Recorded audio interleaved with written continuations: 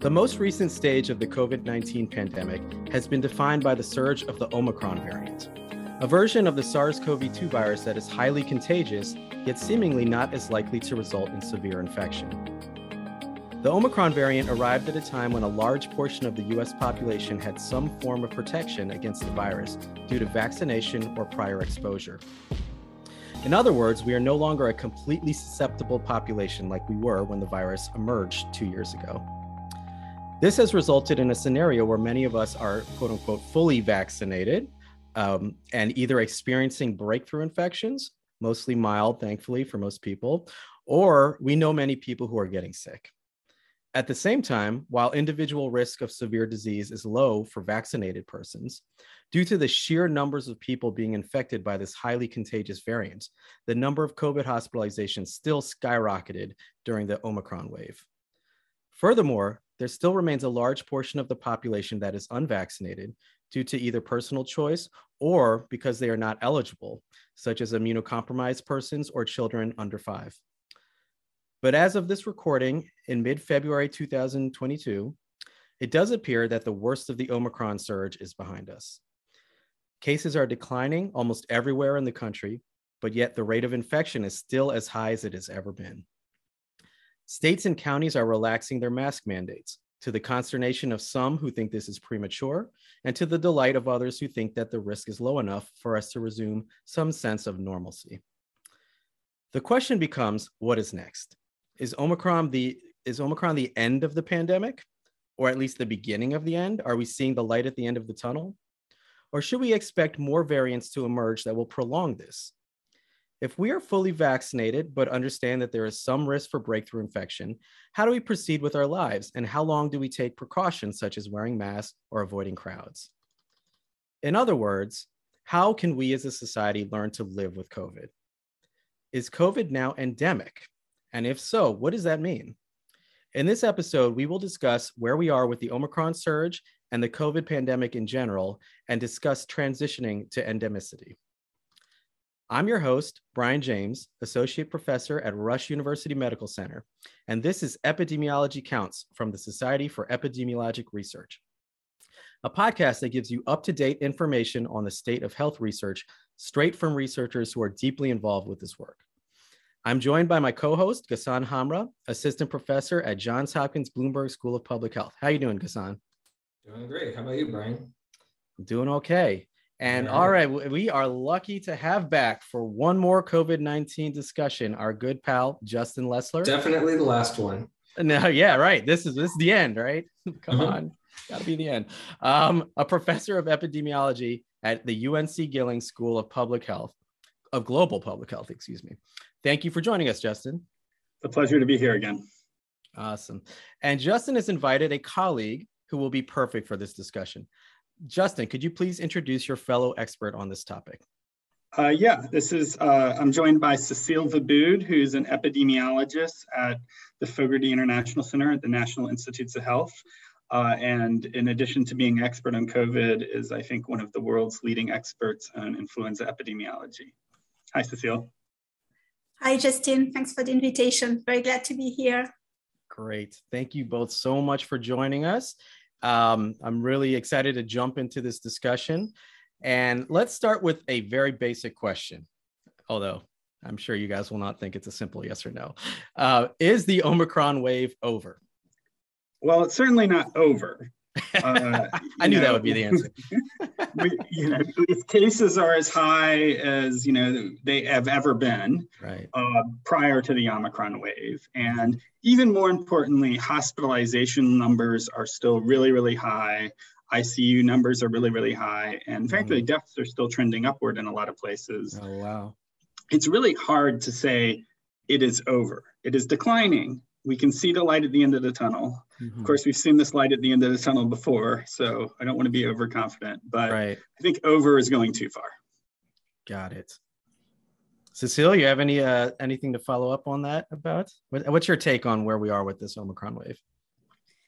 Well, yeah, I think we're in a much better position than we were, 4 weeks ago, where we were near the peak and also not really knowing whether it could go even higher than what we're seeing. But I think, as Justin said, especially the number of deaths, I think is maybe a little more than what we expected and where we should be at this point of the pandemic. So that's not trending down. The deaths are still going up in many places? Well, nationally, they're trending down. Okay.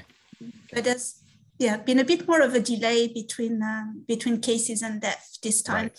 Right.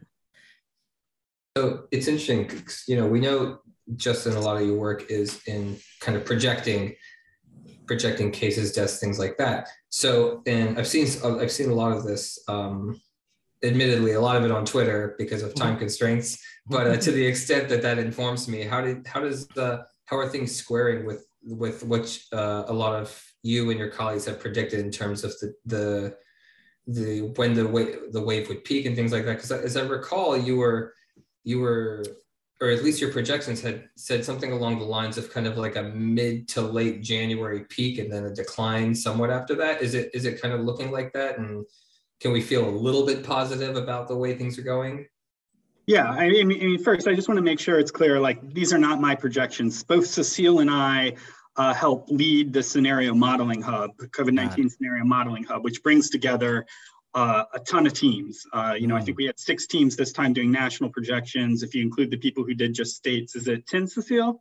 Yeah, that's right. Yeah, wow. so we had a lot. And I mean, frankly, I've been amazed. Our projections that we made back in December have tracked pretty well in the most well-matching scenarios with exactly what's happened in terms of the peak time, in terms of even the levels of hospitalizations and deaths. It's beyond the scope of this podcast, but I think an interesting thing to talk about is why was this wave maybe a little bit more predictable than some of the previous waves? Yeah, that's really interesting. That would be an interesting topic. So if you look at your models and if you look at what's happening, just as I thought you would say, the Omicron wave is not over, but we're certainly over the peak. We're down, if this was a wave or on the other side, we're crashing. I think the question is, how low do we go, right? Because is this the new baseline? And as Justin said, we're still have more cases per day than we've ever had before. I think it's like 200,000 cases per day, at least as of 2 days ago when I checked, which is as high as we've ever been. And so are we still going down? Are we heading somewhere towards zero? Or are we going to level out somewhere where we just continue to have a massive amount of cases per day? And that's our new baseline. We're still going down. The modeling that Cecile and I are part of, suggests that around April, at least in terms of hospitalizations, we should be back where we were in the mid-summer 2021, where things are in terms of the number of hospitalizations, where things were looking really good. Gotcha. And I think, in cases, I think cases are a little bit less of a concern than they used to be because things are more mild. We're not getting to zero. Or at least not permanently to zero. The only disease we've eradicated in humans is smallpox. Fingers crossed, polio is coming soon.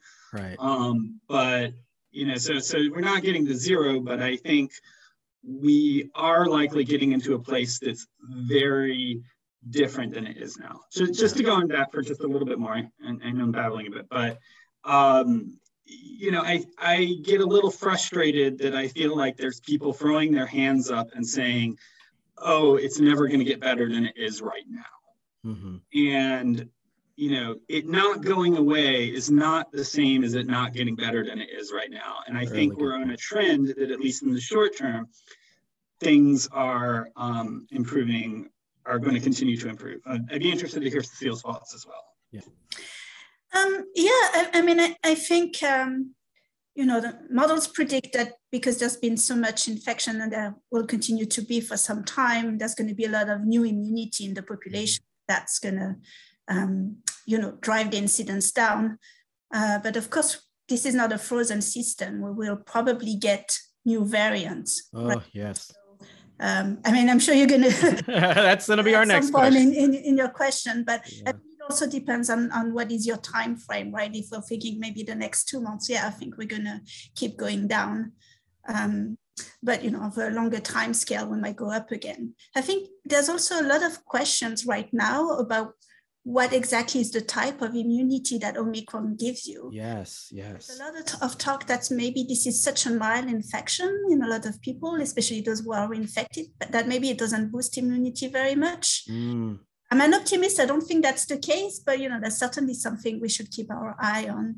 So the jury's still out on that. I was going to ask you that I have a lot of my friends who have been infected asking, so am I protected now? And I was like, I got to ask the experts. I don't know. You're protected for a month or so. I could guarantee you that. I don't know how far beyond that. So that, I guess that's still up in the air, huh? Yeah, the long-term dynamics of the immunity, I think, is a huge question, and how it interacts with various infection histories, and will be something we'll be teasing apart for a long time. I think one question in the short term too, and sort of how well we follow these model projections is most of the teams were really not heavily putting in a lot of behavior change. They're sort of assuming that behaviors were staying relatively constant. And I think there's still a little bit of a question of exactly how much, at a population level, at an aggregate level, how much, not just the formal mandates and stuff, I think more like the individual decisions people are making is driving this. I think it's mostly immunity, but if it's partially these other things and we really start changing behavior, there could be local resurgences in some places, or it could sort of slow the speed of decline. That's why I get a little grumpy when people sort of, I feel like, jump the gun a bit on on saying, okay, we should stop masking and stuff like that. My gosh. I think they're anticipating a little too much, and if nothing else, this pandemic should have made us humble by now.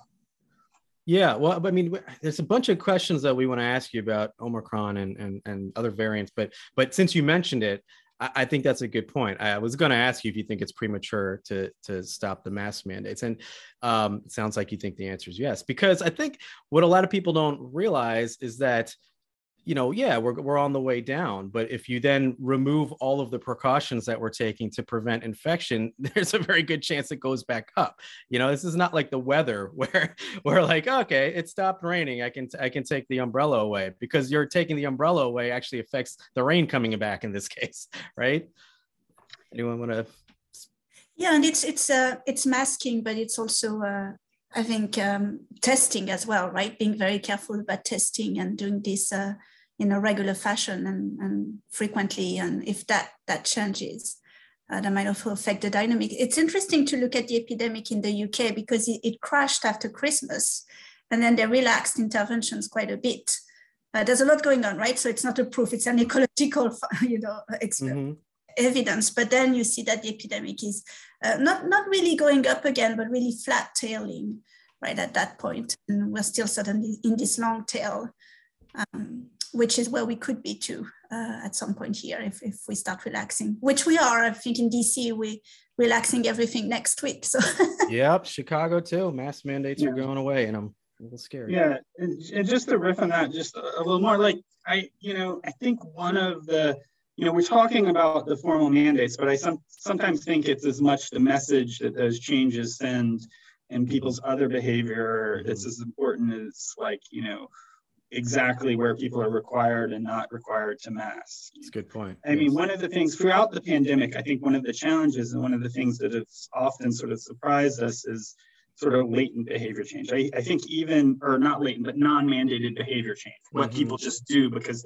they themselves are making a risk assessment. I remember early on, when there were lockdowns in a ton of states, you saw similar impacts in a lot of places there weren't lockdowns because people radically changed their behavior in those places, even though they weren't required to. Got it. Yeah. So, I'm, from a public health standpoint, nervous, and from a epidemiologist, researcher standpoint, very curious about exactly how much latent potential there is there and how that's going to play out as people really change how they act over the next month or two.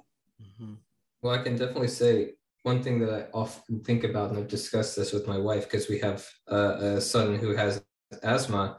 And so in the viral season, his risk for any kind of asthma exacerbation is increased. I thought to myself, are we potentially just every kind of like viral season gonna be sending him to indoor spaces with masks regardless of COVID?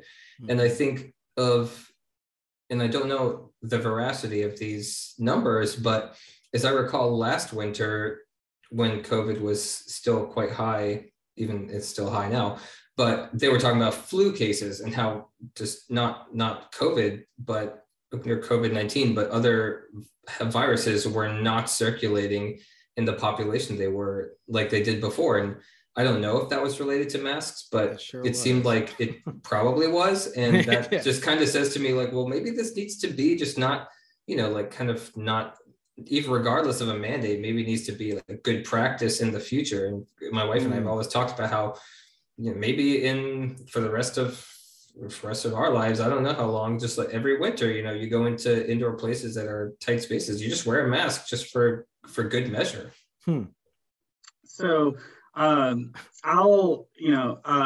just say, a lot of the world, the attitude about masks is very different. And particularly places that were, affected by that first SARS-1 epidemic. People wear masks when they're sick, and people wear masks when they're vulnerable. And I think that wouldn't be a bad change. I think we have been a little bit too flippant about when we're sick and when we go into places here, and maybe people might think twice. But I'd also like to hear Cecile's thoughts on this the suppression of flu and other viruses.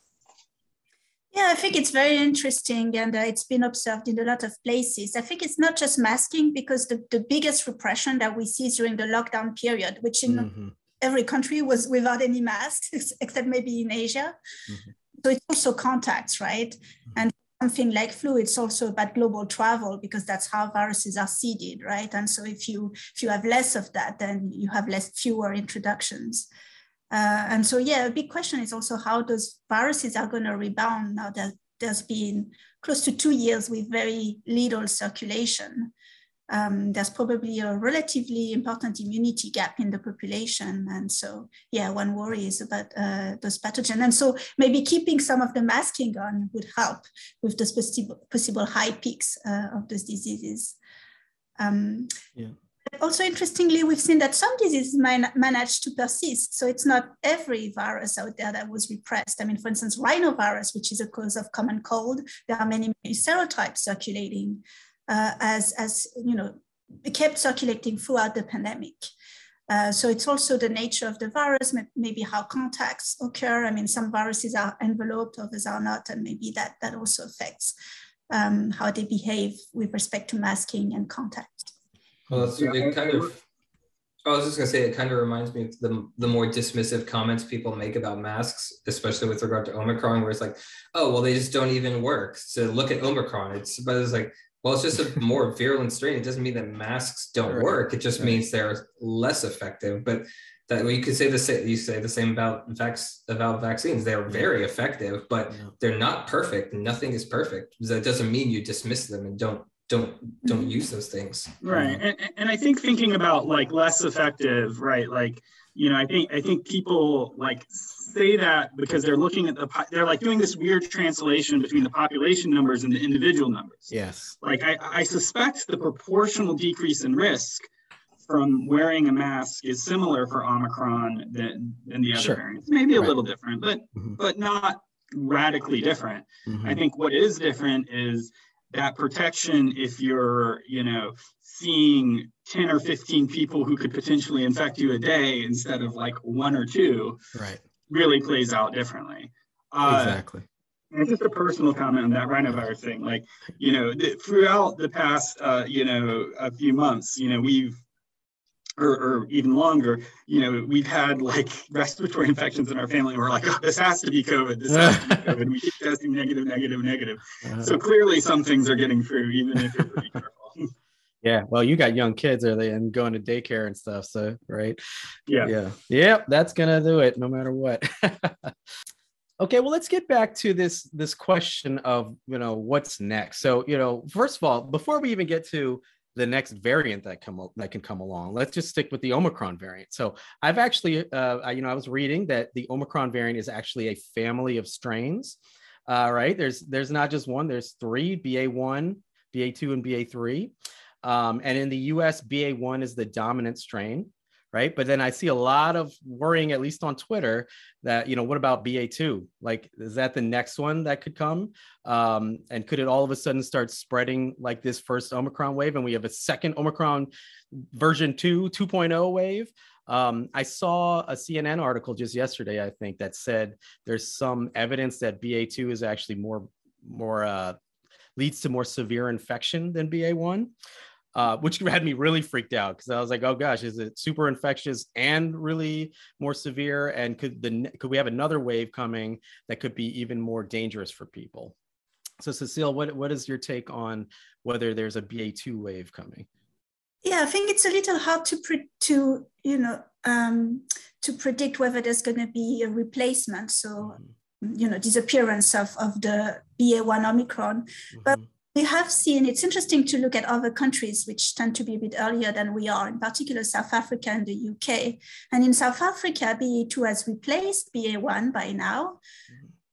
But there was just a tiny blip in the incidence of cases when that happened, when the takeover happened. Got it. There's also been really good studies on severity showing that BA2 is not much more severe. So I think it could perhaps prolong the tail a little bit, because if there's replacement, it means that the virus is fitter somehow, and so maybe slightly more transmissible. I think there's maybe a little bit of data from the UK suggesting that. I wouldn't expect, a second wave with very large number of hospitalization and cases and deaths. That's very reassuring to hear. Yeah, I mean, I think these BA2, BA3, they're really sort of the result of, it looks like sort of the ongoing evolution of Omicron, right? They're sort of, this natural movement of the virus as it sort of evolves to escape immune systems and, increases fitness a bit and stuff like that. And it's sort of this gradual process. So they're not really the same sort of, as far as I can tell, the same sort of radical shift in how the virus looks to your immune system that Omicron represented. And I think those are really different things in terms of exactly how a wave plays out, whether it's just a little blip or a little slowing of the decline versus, oh crap, here comes the resurgence again. Yeah, we've seen some of those slightly different but related viruses in the Delta wave. I mean, there was for a while a lot of worry about AI4 in the UK, and it didn't really lead anywhere. So I think it's not really new. We've seen that in past waves. Got it.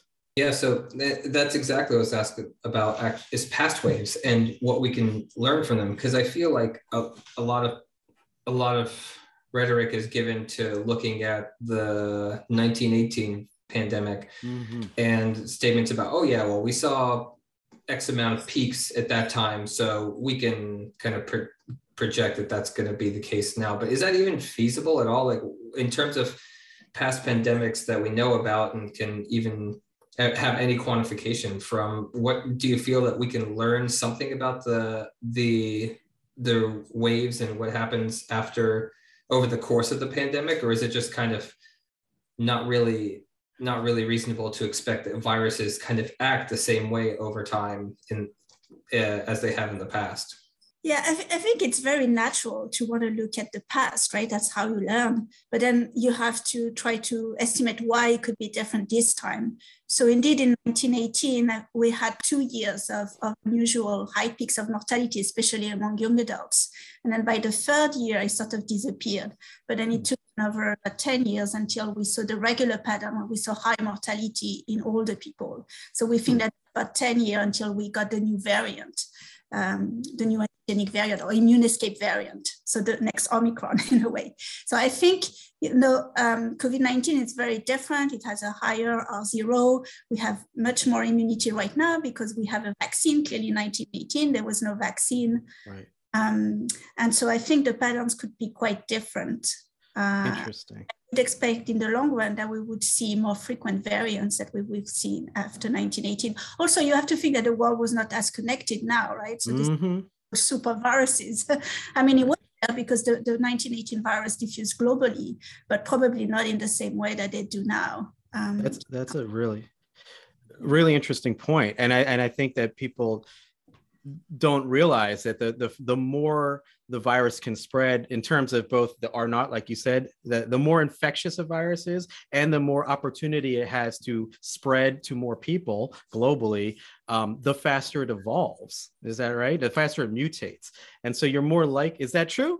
Justin, no, the listeners can't see Justin give me a skeptical face. So if that's not true, then let me know. But I think that what I heard Cecile saying is that there was more likelihood of variants emerging for COVID than there was for the 1918 flu. Did I misunderstand that? Yeah, but I mean, it's higher R0, but it's a higher rate of evolution, right? Because the spike protein, and it's a very good point that I didn't make.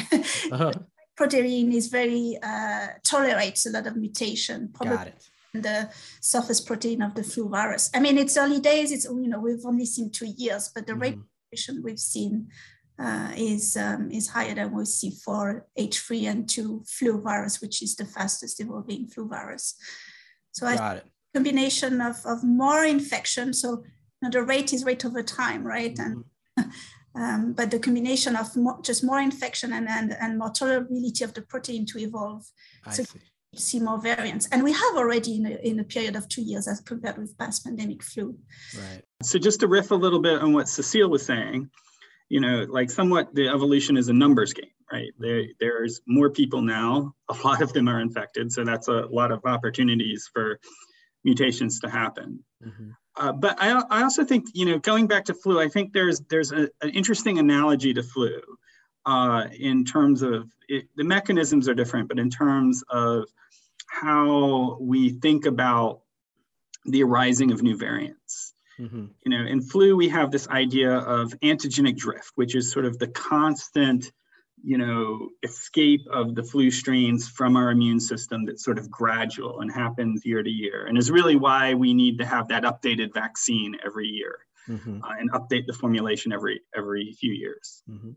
So there's that slow process, and then there's this antigenic process that's called antigenic shift, where the virus changes radically. Usually in the flu, usually it's something that happens in an animal, or for all the times we've known it's happened, it's something that happens in an animal and then it jumps to humans, and it's radically different. And that's where we have these flu pandemics.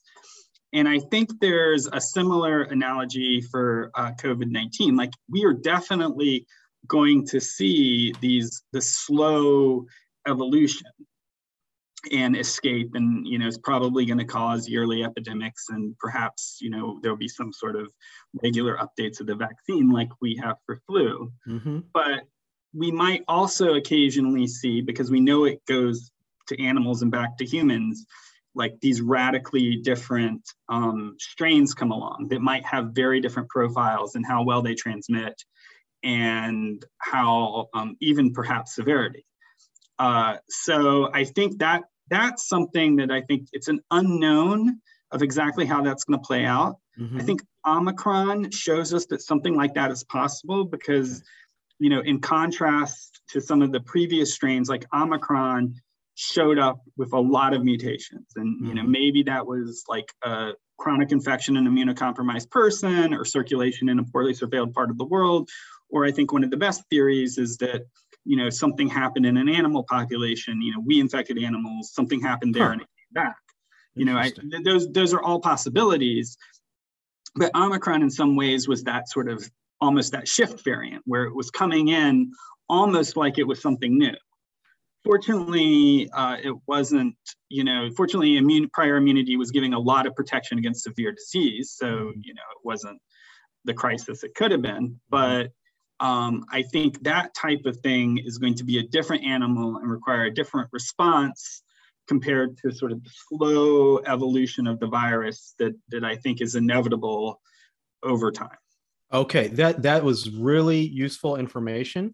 And I want to follow up. We're going to get to the long term transition to endemic in a second, okay? But I first I want to start with the short term, because I mean that was really nice how you split it up into what happens in the short term versus the long term. But what everyone's interested in is the short term. You know what? So we talked about, Cecile, you gave me reassurance that probably BA2, the next, you know, the other strain of Omicron probably won't start this next big surge, right? But what about beyond Omicron? Like, what about the next variant? So it sounds like this thing evolves quickly, or mutates quickly. Things happen, like it could jump into an animal and back, like Justin said.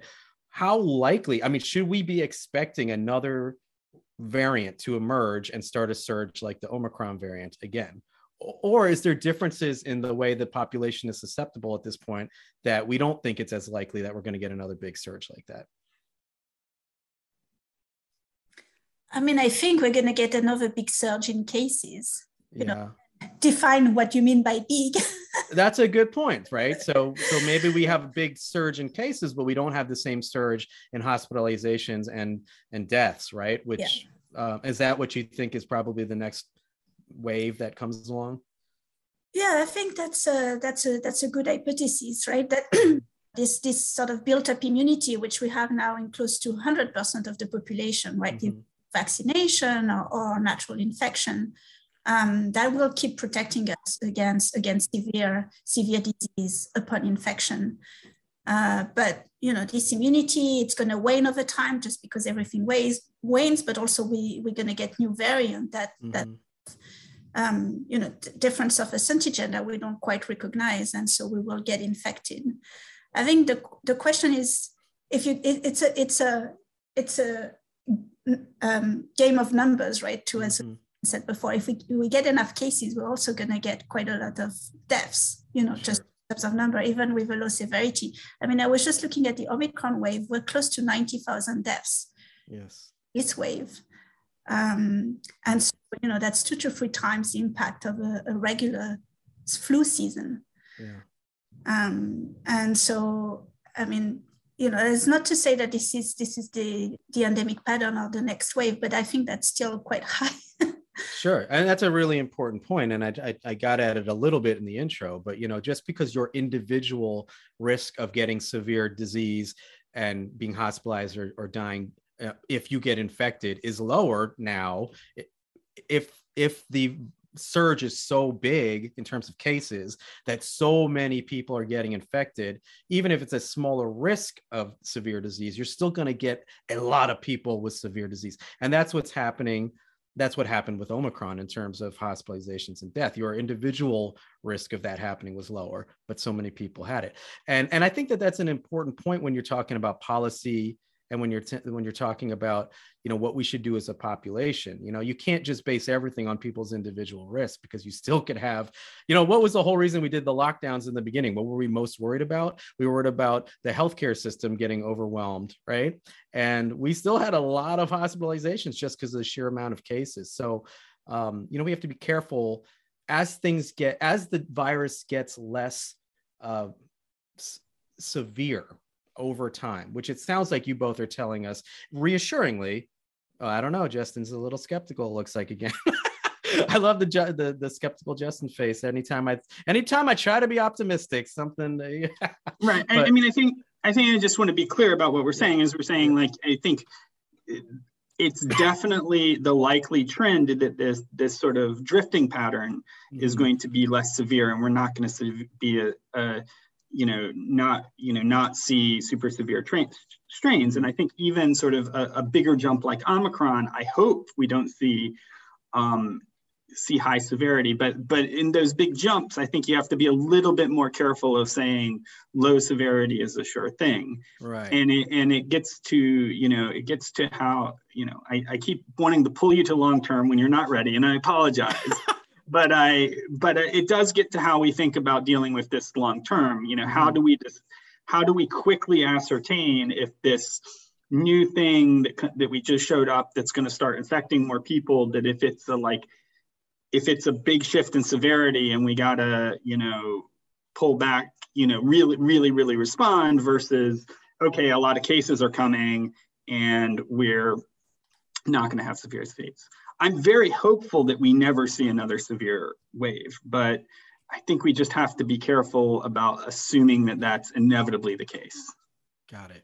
Yeah, before we do grant Justin the pleasure of shifting to long term, which we will. I do want to talk about endemicity so bad. Yes, I'm down. I want to know. But before that, I do want to build on something that Cecile mentioned, which is something I just want to get your take on, which is one thing you pointed out was that in this season, what we've seen in terms of the mortality due to the Omicron variant is something like 3 or 4 times what we expect annually from the flu. And in terms of that, and even the case counts, I wonder if there's any evidence that perhaps this is because we're being so vigilant about diagnosing it the right way in terms of both mortality and in terms of measuring cases, or if we've just not done a very good job in the past with the flu, and maybe the flu annually is actually worse than we realize because it's circulating a lot more than we even think. And maybe we don't diagnose mortality from the flu historically the way we should, if that's even a possibility, because it, like you said, I think, what is it? Something like 30 to 35,000 deaths a year generally from the flu, which is a lot, but maybe we're missing a lot. And maybe this is actually going to be an opportunity to teach us to be more vigilant about it. Yeah. I mean, that's a really good question.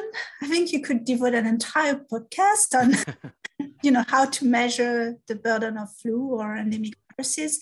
But the number I was giving, 30 to 35,000, is based on this statistical approach of excess mortality, where we don't rely necessarily on lab confirmed deaths for flu. And so I think, we think this is our sort of broader envelope of what we think the impact of flu could be. So I think it's a relatively reasonable number. I think your point is well taken about how to measure those things in the long run. They start also co-circulating. I mean, we know it's going to be very difficult to pick what's exactly flu versus COVID in the long run if we don't do a lot of those tests, because the manifestations are quite similar, the symptoms. Yep. Right.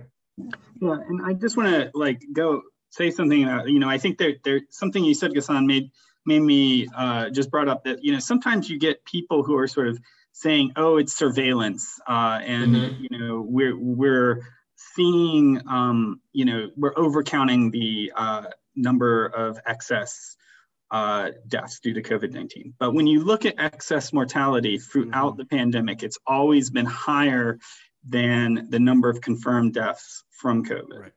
Right. So that's a good point. I think I think at least so far, it'll be a while before we know from the last wave, but I think in all the previous waves, it's been likely more people have died from the virus than we count when we look at those confirmed cases, not less. We'll see with Omicron, but I think going back further, we have we have 900 some thousand people have died, confirmed died in the US so far from COVID-19. But if you look at the excess mortality, it's over 1 million. Yeah. So, probably we've missed something like 10%. That's a really interesting point. Yeah. I mean, we got to keep that in mind. And we missed a lot in the first wave, especially because it was so low. So the undercount is about 30%. Really interesting point. Yeah. And I don't want to go off on a tangent on this, but the field I work in is Alzheimer's. And one of the things that I do is count how many people die from Alzheimer's. And what's been fascinating is in these last 2 years, the number of deaths from Alzheimer's has skyrocketed, right? Now, does that mean that people actually were more likely to die of Alzheimer's? Probably not. There's probably a lot of COVID deaths in there that got called Alzheimer's deaths. But at the same time, Alzheimer's makes you more susceptible to dying from having Alzheimer's and suffering from it, makes you more susceptible to dying from COVID. So there's kind of these interactions between different causes of death that are, like I said, they're working with each other. And like Justin said, if you just forget about the cause of death and you look at the excess mortality compared to what we expect year after year, it's really, really gone up even beyond just the counts of people we've called COVID deaths. So really interesting point. Just maybe just a slight caveat. Yeah. I feel this is an important subject because I work a lot on mortality too, but there's also, you can see an excess in other causes of death, such as homicide and opioids, and people have written about it, but you can see it very clearly. And it's very hard to think this is directly related to SARS-CoV-2 infections, right? So there's also that's true. Indirect impacts of the pandemic. The context of the pandemic. Right, are not coincidental with the trajectory of the COVID-19 pandemic. In particular, those deaths start to rise in the summer of 2020 at a period where it was relatively, low incidence for COVID. And we think those are quite indirect impacts. You also have to think about those when you look at very broad statistics on excess mortality. That's a really good point. Going back to the Alzheimer's, and we know that the lockdowns in nursing homes and social isolation for the elderly, it could be really devastating for older people, and that could have led to many of the deaths that we saw in people who never even got infected or exposed to COVID. So So I just want to say that, just because of a lot of interactions I have in social media, though, that those alternate causes, those downstream causes, like, they definitely exist, and I don't want to minimize their importance, but they are not enough to explain. Yes, good point. The excess mortality we're seeing from COVID. I've had a lot of interactions where people who don't want to take the, who don't want to take the pandemic as seriously, sort of said, oh, it's all ancillary effects to control, and they're just those types of deaths are a little bit more easy to identify than somebody who has like a stroke and you don't know why, and they're just not enough of them to explain what we have seen in excess mortality for COVID during the pandemic. Really good point we should make. The context of the pandemic probably did lead to a lot of deaths, but it didn't kill 1 million people. Let's face it. Right. COVID, the actual virus is the culprit for the vast majority of those deaths that we're talking about. Okay, but let's get to it. We're running out of time here. We got to talk about what Justin's been, chomping at the bit to talk about. Let's talk about long-term. Are we transitioning to an endemic state for the virus? And what does that mean? What are the indicators? I've had a lot of people ask me what's the difference between a pandemic and an endemic, disease. So maybe we could just define those terms and talk about what are the indicators that would say we're transitioning to endemicity? What does that mean for us long term?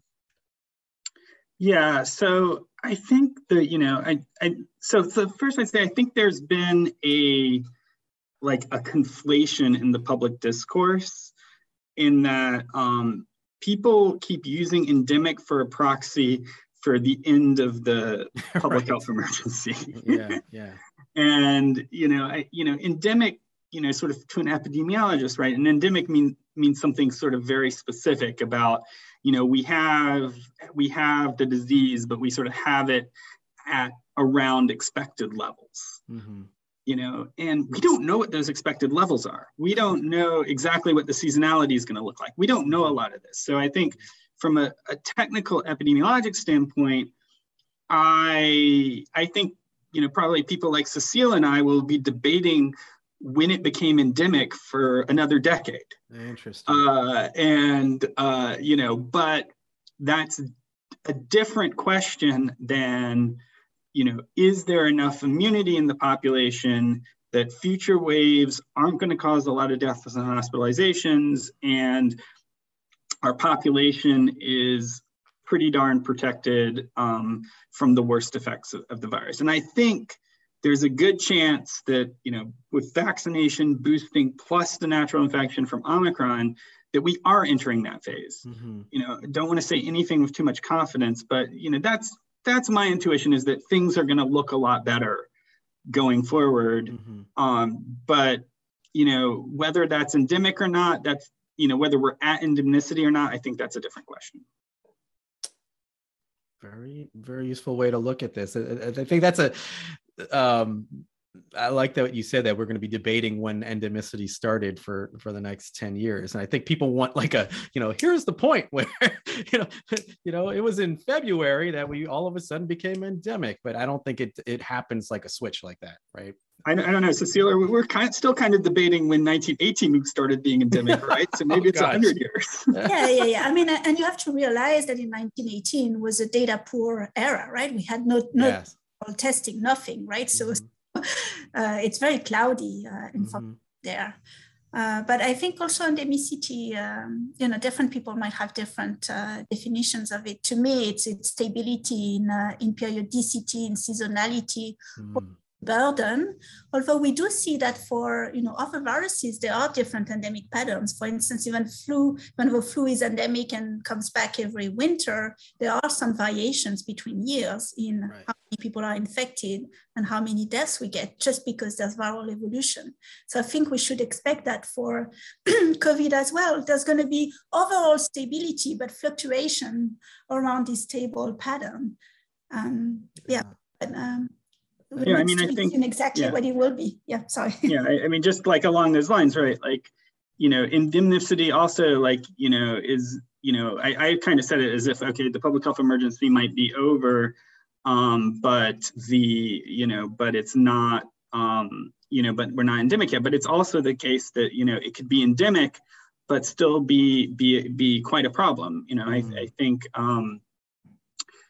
I think it's a paper by Cecile for the flu has shown that some of the quote unquote endemic years or the non-pandemic flu years have had as much mortality as some of the pandemic years, and then if we look back in time, take a disease like smallpox, right? Like it was a huge killer, and they're endemic diseases in many parts of the world that are still big killers, that just because they're endemic doesn't mean they're not a problem. Malaria being the leading example.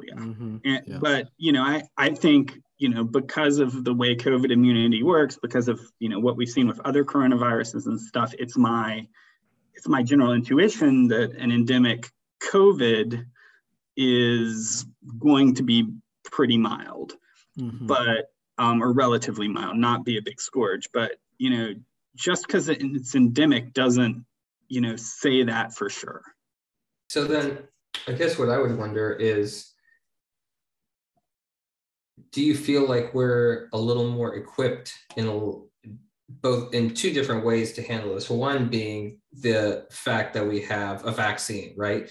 Despite the fact that the virus evolves, the vaccine seems to confer some immunity through the evolution. Do we feel, or do you all at least feel somewhat confident that, tweaking the vaccine here and there will allow us to continue to use it in an effective way? And then on the other side, do you feel like we as a society have learned something here from this pandemic and will approach endemicity a little differently and say, well, I kind of brought this up earlier. I was like, okay, well, it's the viral season. Things are circulating. We need to be a little more vigilant. Probably we should wear masks aside, things like that. You don't look optimistic, Justin. No one can see that, but I'm not perceiving optimism here. I mean, I think the vaccine, makes things really different. And, I feel like, the mRNA technology is like an amazing thing. We've been, our flu vaccination, which we've talked about earlier, I think is basically 1950s technology and how we produce most of that. Some improvements over time, but we're still like replicating the virus in chicken eggs and all of the things. So I think the mRNA technology, is going to be, just to get out of COVID a little bit, is going to be a game changer, I think, long term on any number of diseases. Right. And it certainly, I think, puts us in a better position to mitigate the impact of a endemic COVID. I don't know that we have the structures there yet to do that perfectly, but or we'll never do it perfectly, but, you know, decently, but, you know, I am hopeful there. And, you know, I think I am hopeful that, you know, if not everybody wearing a mask during, you know, the season, that like, you know, people put on a mask when they're sick. People who, you know, have high risk family members or high risk themselves put on a mask during the season, you know.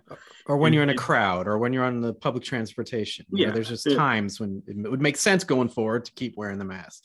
Yeah, but less of a like, we need everybody to wear it because the house is burning.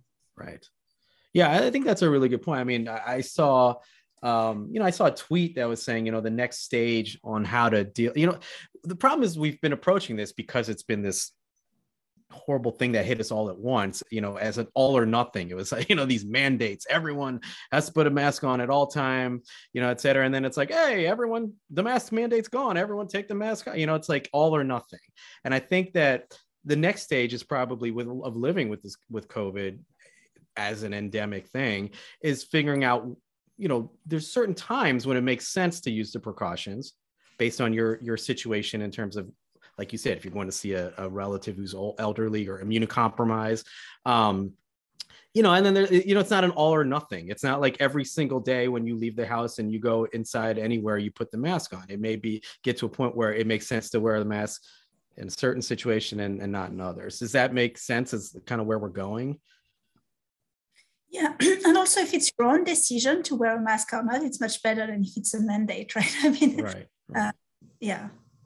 But I'm an optimist too, and I think that, yeah, indeed, this mRNA technology is really good. I think we don't have yet in place the right structure to think about how and when to take the vaccine, how to do it on a sort of global scale, at least honestly between different companies that have different products.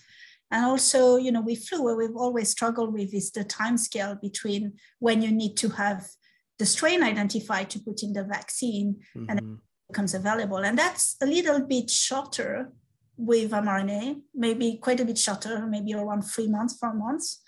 But, you know, it's not clear that this is quite the right time scale that we need when we see a new variant emerging and then spreading globally. Do you anticipate with mRNA vaccines that this is going to see? This is where, like, those of us who don't understand the technology as well, like, do we anticipate we still are going to probably need like an annual booster to deal with whatever the new variant is, or is that kind of how the old technology works? That's like sort of agnostic to the technology. You know, mRNA vaccine may make it easier to develop a generalized vaccine if we can figure out how to do it. Okay. The other technologies might, but I think that has to do, you know, with finding, you know, conserved parts of the virus that our immune system can fight no matter how it comes along, right? But whenever we do that, we put evolutionary pressure on the virus to change, and we know the virus can change. So it's like a little unclear how possible that is. Or how effective that you know, it could offer some baseline protection, but maybe not, you know, still some need for a like more targeted vaccine. But I think what the mRNA vaccines really do is they open up a landscape of how, you know, our ability to target different parts of the virus and particularly, you know, potentially develop, you know, new versions of the vaccine faster and reduce that timeline. You know, what Cecile was saying, that, you know, I think 8 to 9 months timeline for the flu vaccine and compressing that to 3 or 4 months, which maybe isn't fast enough, but it's a lot faster than 9 months. And it'll make you much more likely to hit the right strain for any given season, right? Yeah, that's true too. Yeah.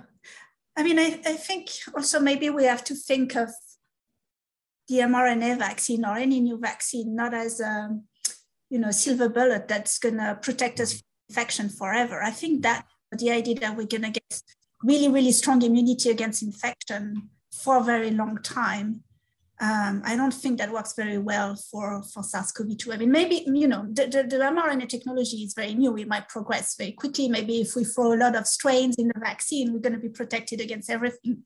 But I think we're not quite there yet. And so we have to think of this vaccine, whether it's annual or you know, every 2 years or whatever, as something that will protect us, help us keep our protection against severe disease, but not necessarily infection. So we will keep seeing those waves of cases, but not necessarily large hospitalizations or deaths. Yeah, I mean, I think this gets to something that I think people have a misconception about vaccines often in their head. Even people who sort of really understand it when they think about it, is that, I think people often think of the vaccines like a drug. That somehow it's the vaccine itself that's doing it. But really the vaccine is just a trainer for our immune system, right? Like exercise or education, right? And it doesn't, so it's our immune system that's doing all the work. And it's the nature of our immune system that's really setting those limits, plus the evolution of the virus that's setting those limits and how well you can actually control things with the vaccine. And for how long? Yeah. Got it. But just to clarify, it sounds like from what you're saying, both of you do anticipate that we will likely need, whether you call them boosters or annual, biannual, we're going to need more vaccine doses going forward. Is that something like people are not done with their third dose, right? Is that a fair statement? I mean, I think it's fair. Again, it depends what your time frame is. I think, if you're thinking 10, 20 years, we're probably going to need more booster. I think the frequency of boosters is not clear. I think that's what's not clear. Got it. Very heterogeneous too. There's already talk for immunocompromised people of needing a fourth booster, so second booster. So I think there are different gradients of the population that might need different multiplicity of doses and different frequency. And this, being developed or thought about right now. I mean, we won't get an answer very quickly. I see. Do we have decent evidence in terms of efficacy of the vaccines by immunocompromised status, or even just, maybe not something quite so specific, but maybe even like age groups and different subsets of the population? Because, what often gets put into an article is a headline that says Pfizer vaccine is 95% effective in population, period. And that's great, but that doesn't tell us anything really about the population that the subpopulations within that general population. So I'm not up on the literature on this. So I'm curious if we have any guidance that could even inform future public health practice in terms of saying, you're in this group, you should think about a booster, rather than you're in this group, you probably are okay. Yeah, I mean, I think we're learning about those heterogeneities, and they certainly exist. There's differences by age. There's also slight differences in the risk profile of the vaccine. There's a reason why the under 5 vaccine that recently got pulled was a low dose vaccine. It had to do with wanting to make sure the risk profile was was better for those young children who are also at very low risk of any severe outcomes. So I think we'll be learning about that, and we have high dose flu vaccines for older people. We have we have this lower dose COVID vaccine. So I think that is right, that we'll probably have that. Whether subgroups. That being said, I think the periodicity of boosting, my personal guess, and this is a guess, and is that it's going to be driven more by how quickly the virus evolves when it sort of hits this endemic equilibrium, not less than the characteristics of any individual's immune response. But that's my guess, and I wouldn't be surprised if Cecile, for instance, disagreed. Yeah, well, I think that's a good guess. We'll see. Yeah, we'll see how that's useful. Ghassan, I did want to. It's funny you asked the question that I was just reading an article this morning in the Atlantic on the exact topic that you're talking about. So I have some numbers, and they were specifically was talking about people who had organ transplants, right? And so there's all these subgroups we haven't even touched on of people who are immunocompromised for different reasons that don't get the same protection, even if they can be vaccinated, right? So this is saying that about half of organ transplant recipients produce no antibodies at all after 2 vaccine doses. And compared with the general vaccinated public, they're 82 times more likely to get breakthrough infections and 485 times more likely to be severely ill. So we do have some numbers that there are definite subgroups that are, even when vaccinated, still in a pretty precarious situation. We have to keep that in mind. Yeah, I mean, I almost said this earlier, but like we got to also be careful about like just plopping everybody who's immunocompromised into the same bucket. One bucket. That's right. Right. Yeah. There's a big differences in why you're immunocompromised and how it plays out. If you have controlled HIV versus having to take heavy immunosuppressive drugs to avoid organ rejection, like those are completely different profiles. Yeah, and to reiterate the point that, those mRNA vaccines are really good overall, we see, really strong antibody response across all age groups. And with flu, we know, for instance, that the antibody response is lower in people over 65, and we don't quite see that at the same level in mRNA vaccine, right? So I think really good and efficacious and providing a strong immune response in a lot of people, if not 100% of people. Got it. Well, we're getting kind of close to the end here, but there were a couple points that I really wanted to touch on before we ended. Cecile, you mentioned global vaccine policy. So I think this is the 7th COVID episode that we've recorded over the last 2 years, and we've been fairly U.S. centric in most of them. But I think we're at a point. Probably we were at a point earlier where we should have been more globally focused. But to really get to a stage where we're whatever, I don't want to use the term comfortable, but where this endemicity is at a stage where this disease is not just such a horrifying thing to deal with. I think we have to tackle this globally, right? And I think you were saying that there's no real global vaccine policy, right? Well, we know a lot of countries don't even have access to the vaccine. So could you give us a little bit insight on kind of the more global picture of what's happening with vaccines? Yeah, so I think it's pretty clear that there is disparities. There are disparities in access to vaccination, to some years into the pandemic. So the vaccination rate for 2 doses on the African continent is about 11% right now. Crazy. And that's quite low. But I'd like to offer a slightly more positive message here. Mm-hmm.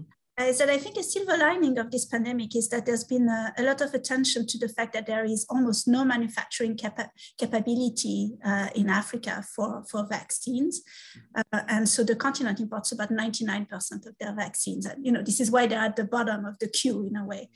And so there is an effort now to try to build this capacity. Of course, it's going to take years. This is not done overnight, but there is a plan over 20 years so that there would be some manufacturing capacity there, and so that they could produce maybe at least 60% of their vaccine. And it would not be just COVID, right? It would be a range of vaccines. So I think, this is a positive outcome of the pandemic, right? It should have occurred earlier. Right? This is kind of obvious. But it's happening now, and obviously it will succeed in some ways. Yeah, and I think, right, like that building a capacity could have a big impact on a number of diseases, and I think that's important to keep in mind. Yeah. One of the things we should always keep in mind is that COVID is a really age-dependent disease in terms of how severe it is. So a lot of these countries, that are really young, when they go and list out their health priorities, COVID may be at a little bit different spot on that list than it is for an older country like the U.S. And so while I absolutely, it is critical, it is absolutely the right thing to do to make sure all countries have access to the vaccine, I think we should be a little bit careful about imposing the prioritization of that compared to other health efforts on countries where the risk profile is really different. Mm-hmm. Got it. Yeah, and also the rates of natural infection in LMICs and in particular in Africa are very high. Before Omicron, there was just a paper that came out for South Africa. It's 70% in adults. So 70% have natural immunity already, and then this Omicron wave. So it was probably close to 100% already, even though vaccine coverage is low. So if some of those countries think that other diseases are more important to them, then they should put all of their efforts there. Because even if the vaccine is free, you still have to deliver it, right? Which is not free to the country. Yeah, and I mean, what you need freezers and things like that for so there's more than just manufacturing in terms of delivering. Yeah, and I think if those efforts are done in such a way that they improve things for measles vaccination, they improve things for polio vaccination, then they're like great, But I think we need to be a little bit careful about investing that money and having it too narrowly targeted on the COVID-19 response, and it not, it basically being done for the benefit of people in richer countries who don't want new variants. Absolutely. I would be remiss to not mention that there is now a malaria vaccine, which my wife actually helped to work on over the, in the last decade. So I'm very proud of that. And I mean, I don't think it got the attention that it deserved, considering, we're swamped by COVID. Our attention is swamped by COVID. But I mean, an effective malaria vaccine would be just a tremendous, boon to the world, and to Africa specifically, but to the entire world. Yeah. So I guess one question to build on this, and also to kind of bring us to a somewhat of a close, because let's face it, this is we're probably going to do another episode. I mean, if the 7 is not the number to end on, you want really like a nice number like 8, nice continuity. So in terms of we talked about the global response, and I'm wondering if there are, not just in terms of vaccine distribution, but global efforts in terms of public health mobilization to kind of think about future pandemics and how we can better respond, or even in the US alone. What are we doing, or what do you know that we're doing to kind of think, when this happens again, what can we do to handle it besides, I mean, of course, we'll flounder around exactly. I mean, we'll develop vaccines, but are we going to be sitting here, twiddling our thumbs and kind of saying, is this serious? Is this serious? Is this serious? Oh, it was actually serious a month ago. Crap. That was the time. That was the time then. Yeah. What lessons have we learned, and how can we apply them to future pandemics? Right. So I think we could probably have a whole nother podcast on lessons learned, and hopefully, Oh, good. Maybe in the summer, sign them up. Maybe in the summer, things will be so low, we can really devote. But I will say that, this is not just about other things, but it's about COVID as well. I think, we should really, assuming we're going into a lull, we should really use that time to update our planning, both in terms of updating our pandemic plans. We dusted off a lot of pandemic plans that were made in the early 2000s and responded to COVID. And I think, those were useful, but we learned a lot in the interim. For one thing, we learned that, thinking just about the acute phase, those first couple months was probably not all you should be thinking about in that plan. Mm-hmm. But also, I think we've in previous drops in cases, we've sort of had the attitude of move on, not, okay, we have a breather, let's plan. Mm-hmm. Because, these really big immune escape variants that come along, if they come along for SARS-CoV-2, not saying they definitely will, but if they do, they look a lot like a new pandemic themselves. Mm-hmm. You can make the argument that Omicron was its own pandemic. Mm. And so I think, for both preparing for the future of COVID and preparing for what comes next, if something comes next, because it's it may be 30 years, but sometimes something's going to come. The next flu pandemic will come, or something's going to come eventually. Right. Excuse me. I think we should really be putting a focus on having plans in place and using what we've learned to to be prepared and have a game plan, both locally, nationally, globally, that really leverages all we've learned about COVID and all the new tools we've used in the response here. Mm-hmm. Yeah, and there's a lot of money that's invested right now by different funders around the world on pandemic preparedness.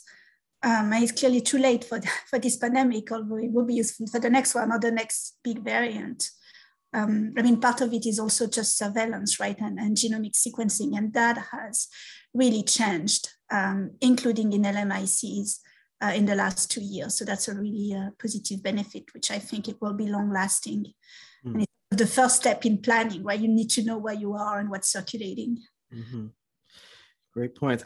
Something that neither of you mentioned that I'm surprised by, that I personally hope we learn a lesson from, is public health communication. I mean, I just think that just the disaster in communications about every step in terms of whether we should wear masks, whether we shouldn't wear masks, whether we, I mean, it's just, we need to come up with a better way to communicate these things to the public. And then, of course, there's this huge backlash of the governments forcing us to do things. So how do we approach this in a way that we as an entire society can understand we're in this together, and that we need to approach this together? Sure, we're a very individualistic country, right? And we like to make decisions for ourselves and what's good for us and our family. But sometimes to tackle a major event like this pandemic, you have to think as a group, as a community. And to me personally, I hope that's a lesson that we learn, that, trying to break off into these little silos of ways of thinking may not be the best way to approach a major global pandemic. Yeah, I don't know how many full podcast episodes you're trying to squeeze in here, Brian. Yeah, that could be an entire series. That's right. Yeah. I think the communication has been an issue. There, and like also structural issues. We have a very fragmented public health system in the United States. Yes. And that's been a challenge. And communication. And maybe this is really what we can do in the planning phase. Coming back to that, is one of my biggest frustrations is we had really poor goal setting, or at least goal communication. Yes. Early on, and it's never changed. It's never been clear what the policies that are being put in place are trying to accomplish. I don't think we've had a national conversation about that, at least in the in the public sphere. And and it shifted too, just to be clear. But I think, some people, back in the lockdowns, right? Some people thought that was meant to get rid of the disease, and some people thought it was to buy time. And, we never had that conversation. And I think that has contributed to the frustrations and the, sort of fracturing, because if we don't agree on what we're trying to do, it's hard to have a conversation about what the right way to get there is. Good point. And, and reflecting a little bit, it's a little hard to decide exactly what you're trying to do, to use the common metaphor in wartime, right? Like we need to be dynamic, we need to adjust, but, I think saying exactly what the control of policies, the goal of policies and the goal of the response, given diseases or new variants or whatever with certain profiles, and thinking about that when, your feet aren't to the fire, is probably something that could really help next time, heaven forbid, we go through this. Right. Cecile, any last statements on planning for the future before we close this? No, I think it was very nice. And I think the communication angle is really crucial. I was just trying to think, I think it's clear we did pretty poorly here in the US, but I was trying to think of a country that would be exemplary there and we could learn from. And it's not clear to me there is any. Wow. And I don't know.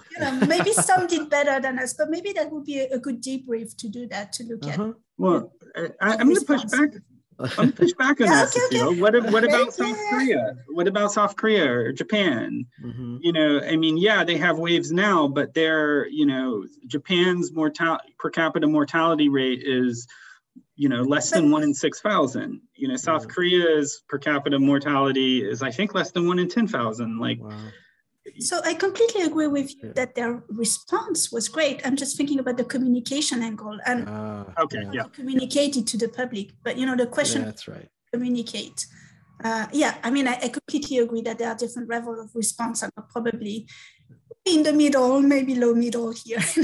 Got it. Yes. But in terms of, you know, just trying to explain to the public what you want to achieve and how you're doing it. Yeah. That's a great point. Yeah. Well, we could have an entire podcast on communication versus mandating and free country versus, you know, like government crackdown, et cetera.